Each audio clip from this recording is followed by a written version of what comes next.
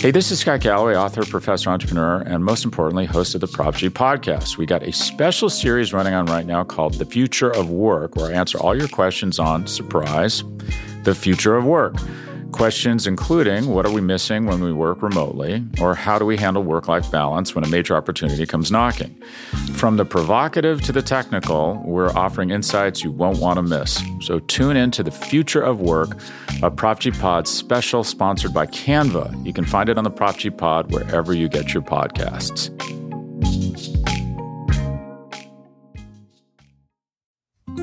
Support for this show comes from Sylvan Learning. When children love learning, they can tackle any challenge life throws at them. Sylvan's Insight Assessment can help you determine if your child is ready for what's ahead. It can also identify gaps in learning and point out areas that could be of concern for your child so they can tackle what's to come. And right now, it's the best price of the year at $29. Go to sylvan29.com to learn more and get your child's assessment for only $29. That's SYLVAN29.com. I guess my first question is, when did you first realize that you were sick? I never was sick. That's the guy we're calling Buddy. He's in the car with my colleague, Jillian Weinberger. Did you end up in the hospital at any point? Yeah, they wrongfully put me in a psych floor and I told them I had abdominal pain and I wanted checked out and they didn't do their job.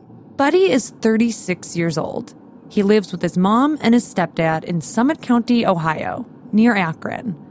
Jillian went to visit him because Buddy is part of a unique mental health program in his hometown. But he doesn't really understand why. They ain't supposed to put someone in a psych floor. They went against my rights. Buddy is on the short side and very thin with close-cropped black hair and a goatee. We've changed his name to protect his privacy because he has a tough diagnosis, unspecified schizoaffective disorder. That means Buddy has a lot of delusions. He believes things that aren't true. And he ended up in the hospital recently because he went off his medication, an injection he's supposed to get once a month. Buddy's case manager, Stacy Stahl, is in the car, too. She reminds him what happened. You were off the shot, and then you ended up back in the hospital complaining about, the pain in your abdomen. But, when you went in, you were saying, I think it's the baby arm. She's saying the baby arm. You went into that, which is the reason why you're admitted it. But it still don't mean that a motor rail, which is the number one fiction science body part, shouldn't be in my body.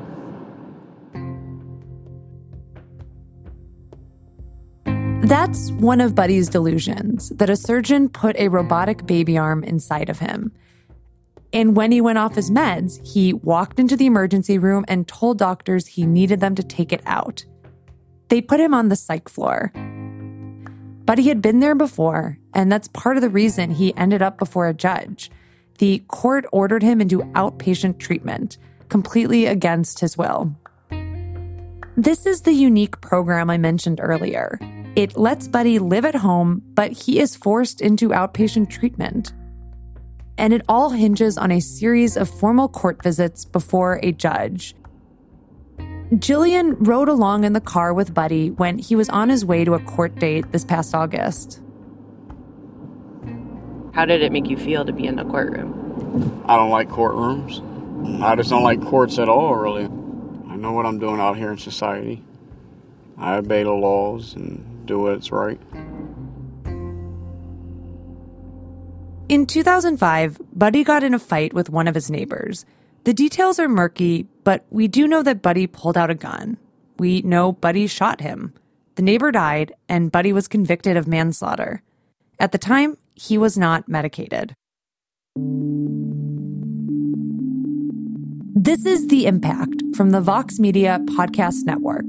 I'm Sarah Cliff, and today we are talking about mental illness, severe mental illness, and the best way to care for people who suffer from it. The United States has struggled with this for decades. President Kennedy talked about it in his last State of the Union address. This was 1963. I believe that the abandonment of the mentally ill and the mentally retarded to the grim mercy of custodial institutions, too often inflicts on them and their families a needless cruelty, which this nation should not endure. Later that year, President Kennedy signed a law that was supposed to get patients like Buddy out of hospitals and back into their communities, into outpatient treatment. That hasn't really worked. A lot of mental health patients end up homeless these days. Many of them are in jail or in prison. One recent study found that more than half of all inmates have some kind of mental illness. Summit County, Ohio, thinks it has a solution: court-ordered outpatient treatment. It's often called assisted outpatient treatment, or AOT for short. That is sort of what President Kennedy hoped for: treatment outside of the hospitals and in the community. But the treatment is enforced by the courts, and that's what makes it very controversial. Some studies have found that AOT works, and that evidence was convincing enough for the federal government.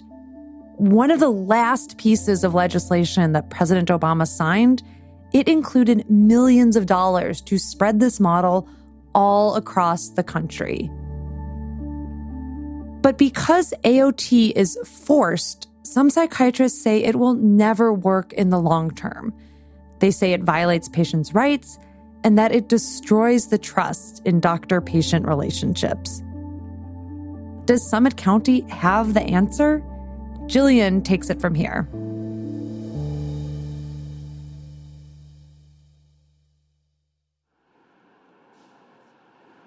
The Summit County Probate Court is part of an imposing brownstone complex in downtown Akron. Stacy and I were walking in when I asked her about Buddy's state of mind. To me, he seemed very sick, but Stacy's been working with Buddy for years. She said that when he doesn't take his medication, the delusions are much worse. You can't redirect him from that conversation. And it's just constant. He loses sleep, you know. It's really sad, actually. But with the meds, he still talks about it, but it's not first and foremost. Buddy's program is part of the civil court system in probate court. That's the kind of court that handles issues like marriage, adoption, and guardianship. Summit County has one probate judge, Eleanor Marsh Stormer. So I understand there was a little bit of a problem. The medicine. Judge Stormer has spent 26 years on the bench. She has a wide open face and warm brown eyes.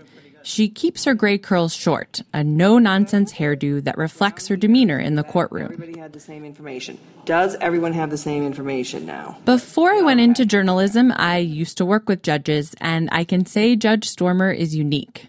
A lot of her peers are pretty traditional. The way they hear cases, the way they deliver decisions, it looks pretty much like the way their predecessors did it.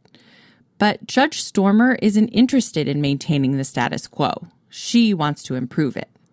People who present to courts are in a moment in time where we can positively and quote-unquote therapeutically affect a change in their life. As a lawyer, Judge Stormer saw a lot of drug addiction in the criminal justice system. So she ran for judge. She started Summit County's first drug court. She wanted to do something similar for patients suffering from mental illness. There were a lot of them in the courtroom, too. And she saw that the civil court system left a lot of gaps in patient services. Here's how it used to work. Someone gets picked up by the police, they're mentally ill, they're a danger to themselves or others. They get committed to the hospital. They stay in the hospital for a period of time and they're released to the street. They're told, make your appointment with your psychiatrist, go see your case manager. Some people do that. A lot of people don't do that. The ones that don't, they usually ended up back in the hospital and the whole thing started all over again. Judge Stormer wanted to stop that cycle, so the New Day Court was born. So now when they're released, instead of just saying, go live your life, we say you're part of the New Day Court. We pick New Day because it's the first day of the rest of your life. It's a new day for you today. Judge Stormer started the New Day Court last year. It's like the centerpiece of Summit County's Assisted Outpatient Treatment, or AOT, program. Every patient works with a team of people outside the courtroom. There's always a psychiatrist and someone like Stacy, a case manager who makes sure the patient gets by day to day, gets to his doctor's appointments, has food in his pantry. The judge gets updates from the patient's team before she sees him in court. She uses that feedback to monitor his progress and decide when he needs to come back. Judge Stormer thinks being in court helps patients in their recovery, and not just because she plays this coordinating role. It's because of something she calls the black robe effect. It's a phrase I heard a lot in reporting this story. You know, they come into court and they recognize that this is a place of, majesty is too strong a word, but that this is a place where important things happen. And the judge, the person in the black robe, she deserves respect. You're an important person, you sit up higher. You're imbued with a societal and cultural halo, I guess, that you're trying to use to say, let's move you forward. And just having to come before a person in authority makes a huge difference for many, many, many people. How are you? How are you? Did you bring the boyfriend today? No, he's working. Is he? Okay. There are usually around 65 patients in the program, but they're seen at different rates depending on how they're doing. Some have to come in every 2 weeks, others every few months. So how do you think you're doing? The court meets every other Wednesday, and the courtroom looks like your average Law and Order set. Wood paneled with tiers of seats all facing a raised bench. Well, are you having any problems at all? That's where Judge Stormer sits, flanked by the American flag and the state flag of Ohio.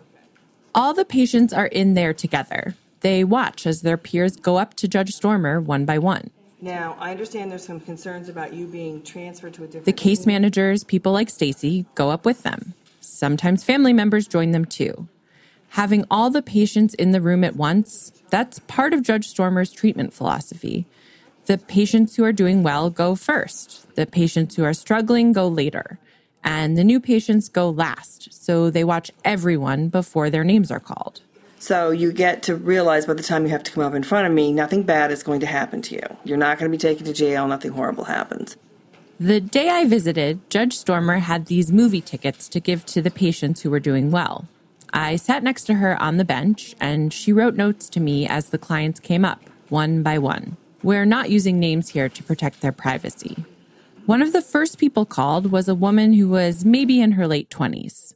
She was dressed casually in jeans and a t-shirt with her messy brown hair pulled back in a loose bun.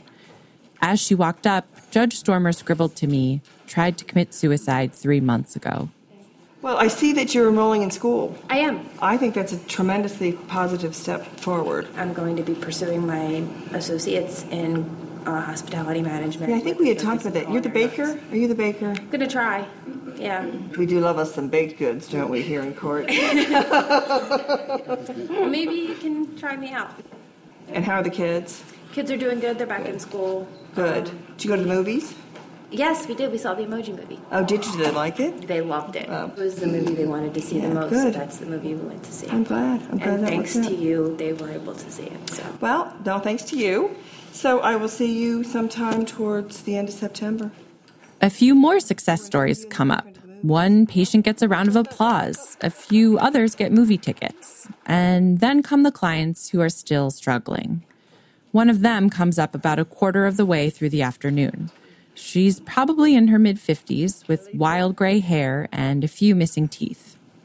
So tell me what's been going on with you. It sounds like, you Same old thing. Same old thing. Yeah.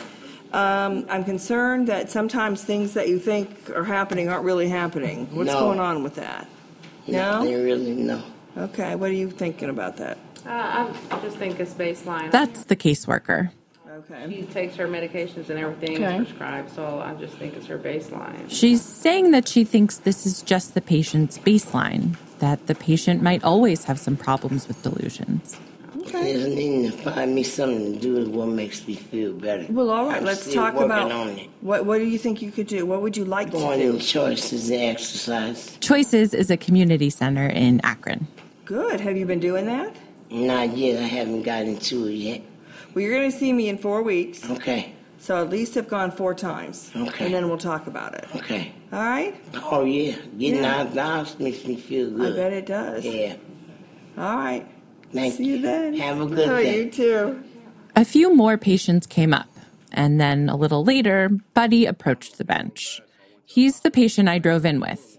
Judge Stormer asked him about a hernia surgery he was scheduled for, an actual surgery, one he truly medically needed to have. And given Buddy's past experiences in hospitals and his delusions about surgeons, he was really, really anxious about it, which is why he asked Judge Stormer this.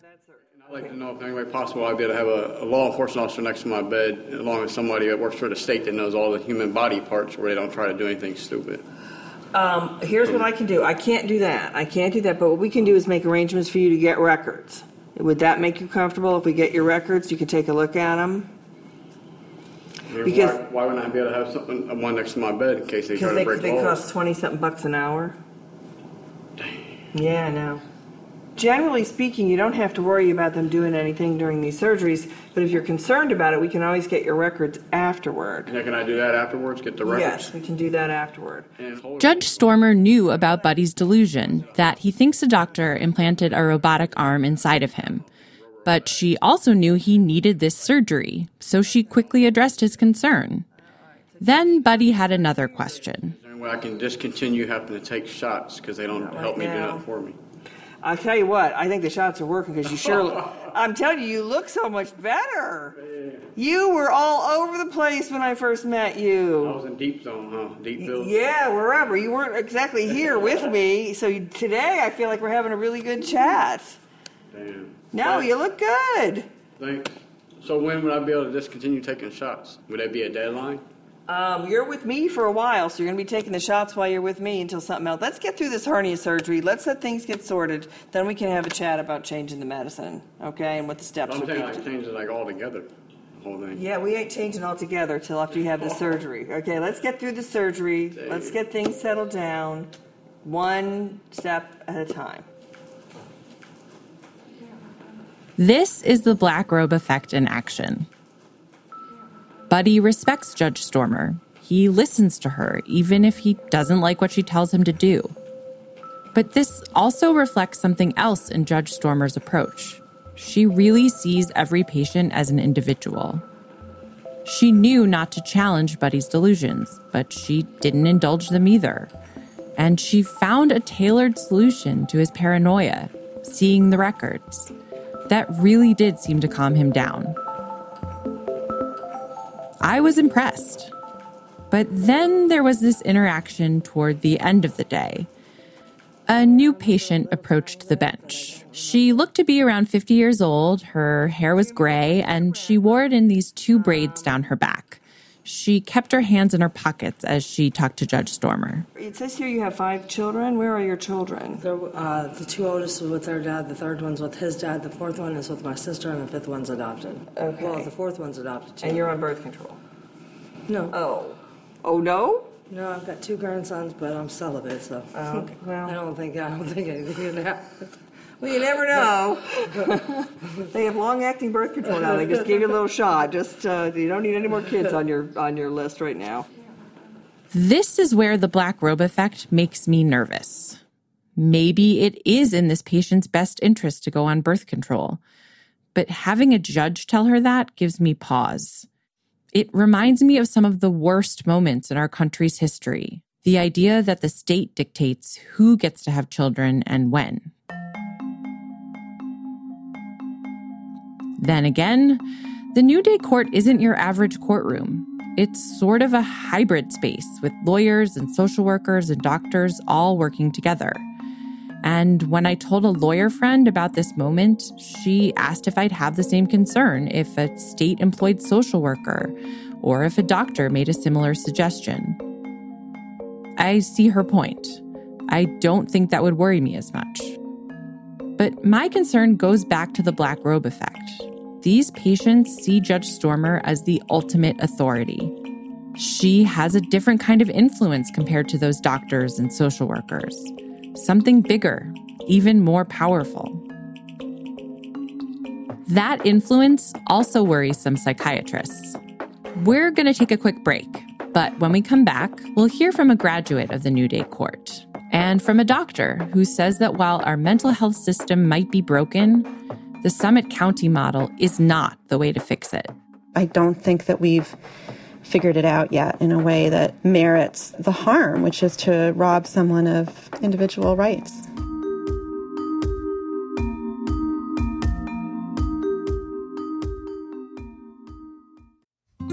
Support for this show comes from Sylvan Learning.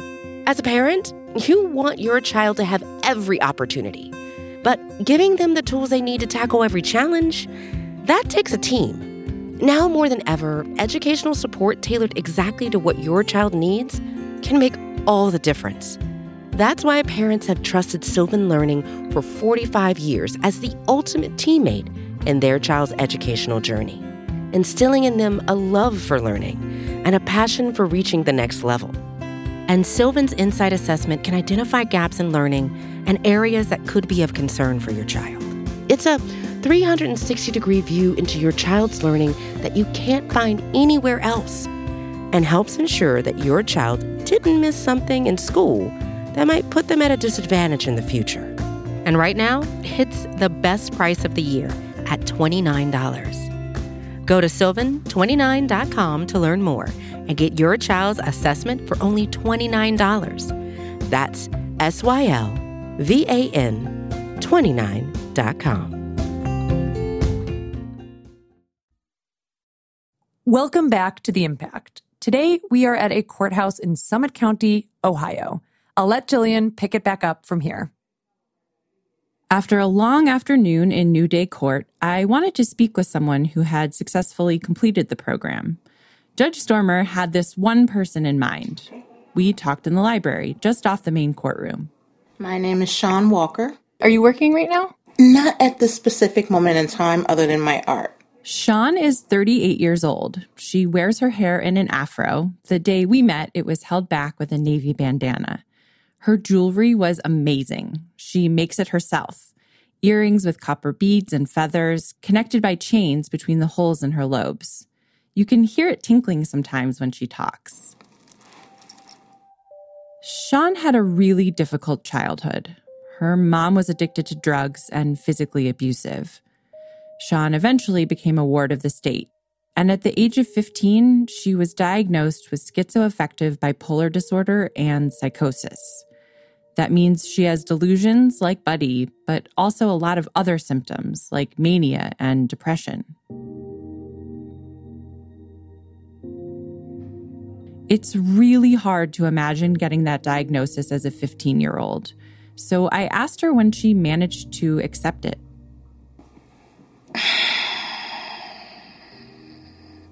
To be truthful, I still don't accept it. I know me. I know where I came from. I know who I am. If they have to put a label on it so they can better categorize it and understand it, then if that's what makes them feel better. As an adult, Sean lived on her own for years. But eventually, she ran into problems with her landlord. She had to leave her apartment. And she ended up in the hospital. It was a really difficult time. It was just thing after thing after thing after thing. It's like being caught in a mudslide. And anything you reach for gives. It's like drowning. And then, last year, she entered Judge Stormer's court. What was it like your first time being here? First, armor on, dukes up, And she was very nice from the get. And she explained that it was not an adversarial court. It's quite the opposite. But at that point in time, I don't want to listen to anybody because nobody's listening to me. Judge Stormer remembers meeting Sean for the first time. I know she was disheveled. That would be my major impression of her, was that she appeared to be rather unkempt and she didn't want to look me in the eye. She barely spoke. She was very suspicious of her case manager and, frankly, the entire system, and very focused on the system as opposed to what was happening with her. But eventually, she won Sean's trust. She actually paid attention to what I was saying, and she moved to help me in any way that she could. So, slowly but surely the ice melted. And she's a really great person. She genuinely wants to help. I'm not even in court anymore, and she still continues to help me if I need help. And Sean sees a change in herself. Do you feel different at all from how you did about like a year and a half ago? I'm not as enraged. The anger is still there, but it's not like seething. And the thing is, I have a right to be angry, but there's still choices. Am I angry? Yes. Am I going to go out and do something that's going to get me in trouble because I'm angry? No. She knows how to cope. I have things that I can work with when I'm angry. I can do my art. I can write. I can go take a jog, take a walk through the park. Sean also sees a psychiatrist. Did you have to take medication or? Yeah. You just made such a face. Yeah, there's always medication involved. Yes. Do I agree with it? Shaking your head. No. Sean is not a fan of the medication. I asked her if she has to get injections, like Buddy. No shots. I'm not agreeing to that. At least if the medicine isn't going right, you can stop taking the pills. If you take a shot, it's in for the duration. So you got to ride it out. And no. Do you take them every day or? Yeah. Yeah. Okay. So Sean said yeah into my microphone, and I laughed because she was shaking her head no. She doesn't take her medication every day. And this really surprised me. A graduate of this program, a patient handpicked by the court to speak to a reporter, doesn't take her medicine every day. Okay, so that's a hugely common experience. This is Dr. Irene Herford. She's a psychiatrist and a researcher at the University of Pennsylvania. She works with patients who have psychosis. And she's also become a critic of assisted outpatient treatment, that program in Ohio. But we'll get to that in a minute. First, I told her about my interaction with Sean. There's a wish to look better, healthier, happier, to the people that are kind of responsible for getting you that way than you really may feel. This happens with her patients a lot. I have people that I really think I have a good working relationship with, and I really believe that we trust each other. And it'll come out either I'll check a blood level, or they'll tell their therapist, or their parent will call me up and say, "Did you know that he's not taking his medication?" And I'm like, really? Here's what Dr. Herford thinks is going on. Sean really likes Judge Stormer. She doesn't want to disappoint this person who is committed to helping her. But she still doesn't want to take the medication. So as long as she can kind of hold it together well enough to pretend like she's taking the medication, she'll do it. Dr. Herford has worked with patients like Buddy and Sean for a long time. She runs an outpatient program in Philadelphia. So she's very familiar with the problems in our mental health system. I asked her to describe what patients usually go through. Let's say that you have a kid who starts having psychotic symptoms. And you're looking for a provider. And you've got insurance. And there's only a handful of providers on your insurance panel. And they're all full. So you take your kid to see a private doctor, a psychiatrist who doesn't take insurance. But the private doctor is $300 and something an hour. So that's unrealistic for you in the long run. In the meantime, your kid is getting sicker. He gets hospitalized. And then they get sent to some community mental health center. And you're told the best option for them is for them to get on Medicaid, which you do, to get them the care. And now they bounce around from community mental health center to community mental health center. And at least they can see a doctor, so that's an improvement. But the care that they get feels impersonal, and it feels like people are overworked, and there's a lot of turnover, and it's such a mess. So that's kind of care as usual. That sounds horrible, but Dr. Herford doesn't think that outpatient commitment is the best solution. She has had to commit patients against their will, but it's an absolute last resort. She worries about her patients' civil rights, but even more than that, she doesn't think it works in the long run. There's just no such thing as effective mental health care in the absence of trust. Nobody is I don't trust my doctor, but I'm getting a lot better under his or her care. That just doesn't happen. If she forces a patient into treatment, Dr. Herford says that trust is broken. That's a big problem for patients who have delusions because they fully believe in this alternate reality. She used me as an example. In your case, like being a reporter, like if I said, well, that's not true, and not only do I not believe it's true, but I'm actually going to like lock you on an inpatient unit against your will, where you may or may not have to take medication because of this thing that you believe. I'm a reporter. When you get out, even if your mindset has shifted a little bit, are you going to feel like you trust that person again? Probably not. When these patients get out of forced treatment, they may recognize that they needed help. But Dr. Herford says that the delusion, that thing that they believe to be true, it doesn't fully go away. And neither does the terror of not being believed by their doctor, the person whose job it is to care for them. Dr. Herford says it takes a long time to rebuild that trust when she has to force a patient into treatment. Sometimes it's just gone for good. So what kind of treatment does she want for these patients? She told me about the program she runs in Philadelphia. It's for patients who have just had their first psychotic episode, right at the beginning of their illness. She calls it a dedicated team approach. You have a therapist and a doctor, and you have a supported employment specialist or a supported education specialist and a peer mentor and a nurse and an occupational therapist. That's a big team of people, and they all work together to support the patient and the patient's goals. What do you want to do? What is your goal? Like, here you are, you're trying to finish high school, but for what? And what's getting in the way of you finishing high school? And what can we do to get those obstacles out of the way for you? All this does sound ideal, but it's rare. Dr. Herford admits that most patients don't have access to that kind of care. Before we wrapped up our conversation, I told her that most of the doctors and case managers I met in Summit County, they said their patients would probably be in the hospital or in jail if they hadn't ended up in AOT. She agreed, to a point. It is also almost certainly true that there are people in that AOT program who could be doing just as well if they had the same resources, but without the coercive aspect. The data doesn't necessarily bear that out.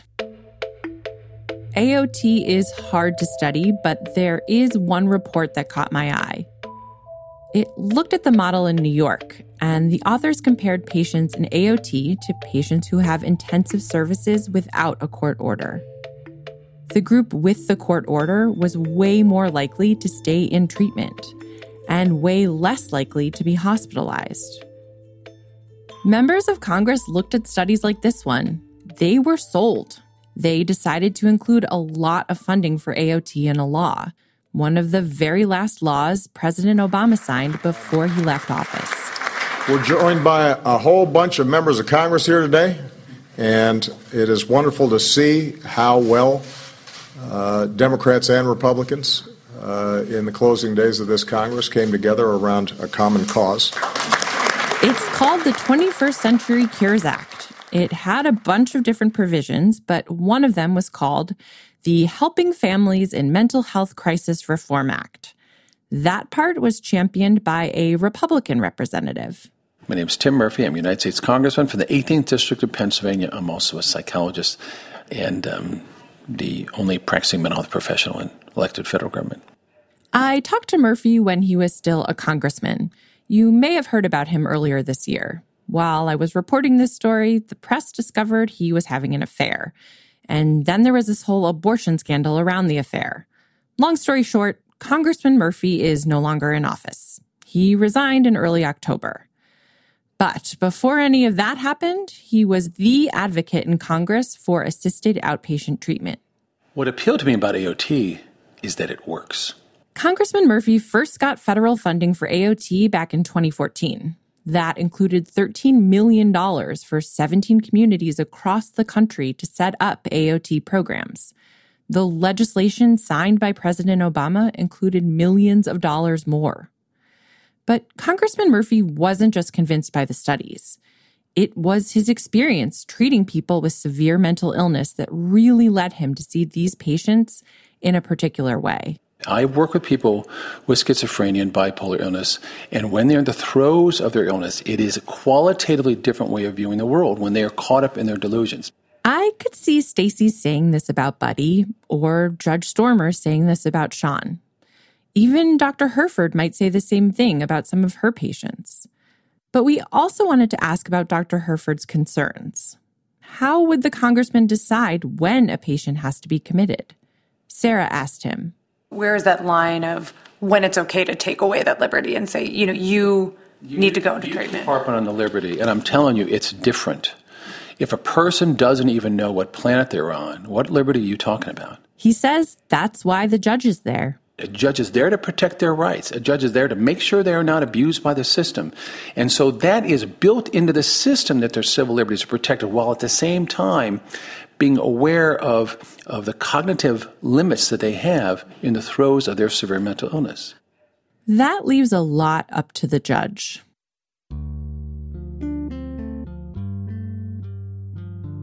When I talked to Dr. Herford, I told her about some of Judge Stormer's successes in the courtroom, and she was impressed. So I would have to say that I think that you probably walked into a wonderful courtroom with an exceptional judge. In my experience, that's not necessarily true. Not every judge is Eleanor Marsh Stormer, and not every psychiatrist is Irene Herford. Dr. Herford is clearly a caregiver who puts her patients' needs first. But she also has a well-funded, full-service program for those patients. That's so rare. And when I was talking to Dr. Herford, I kept coming back to this saying, don't let the perfect be the enemy of the good. The data we have says AOT is good for some patients, like Buddy. I followed up with Judge Stormer about 6 weeks after my visit, and I asked her about Buddy's surgery. He was really worried about the surgery, and you said to him, what if we got you the records afterwards? And that really seemed to calm him down. Did you end up doing that?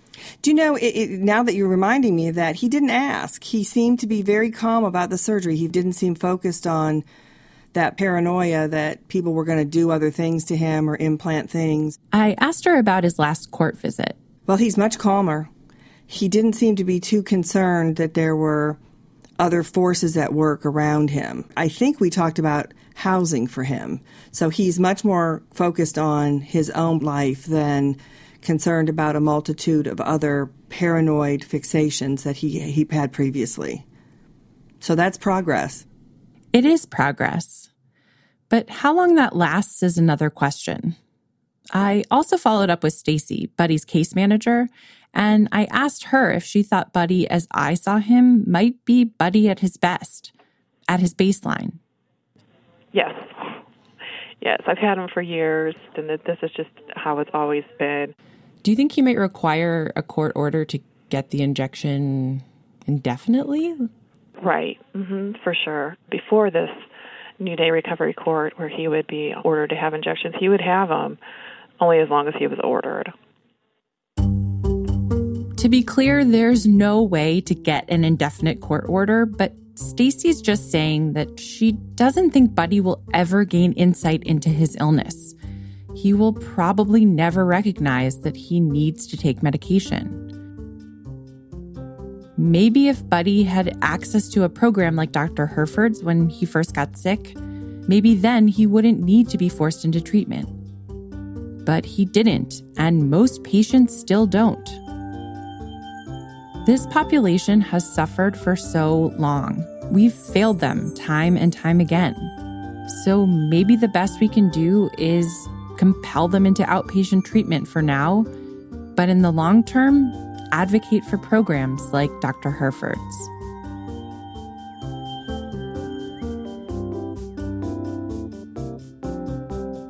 Jillian Weinberger is the senior producer for our show. Our producer is Bird Pinkerton, our editor is Amy Drozdowska, and we had engineering and mixing help from Peter Leonard and Pedro Elvira. Our theme music is by Miles Ewell. We also had music on this episode from Blue Dot Sessions. Chris Zabriskie, Kevin McLeod, and Poddington Bear. Our social media is managed by Julie Bogan. The Impact was co-created by myself, Sarah Cliff, and Liz Sheltons. A special thanks to Herschel Nocklis from Dartmouth College and Betsy Johnson from the Treatment Advocacy Center, who both helped us out a lot with this story.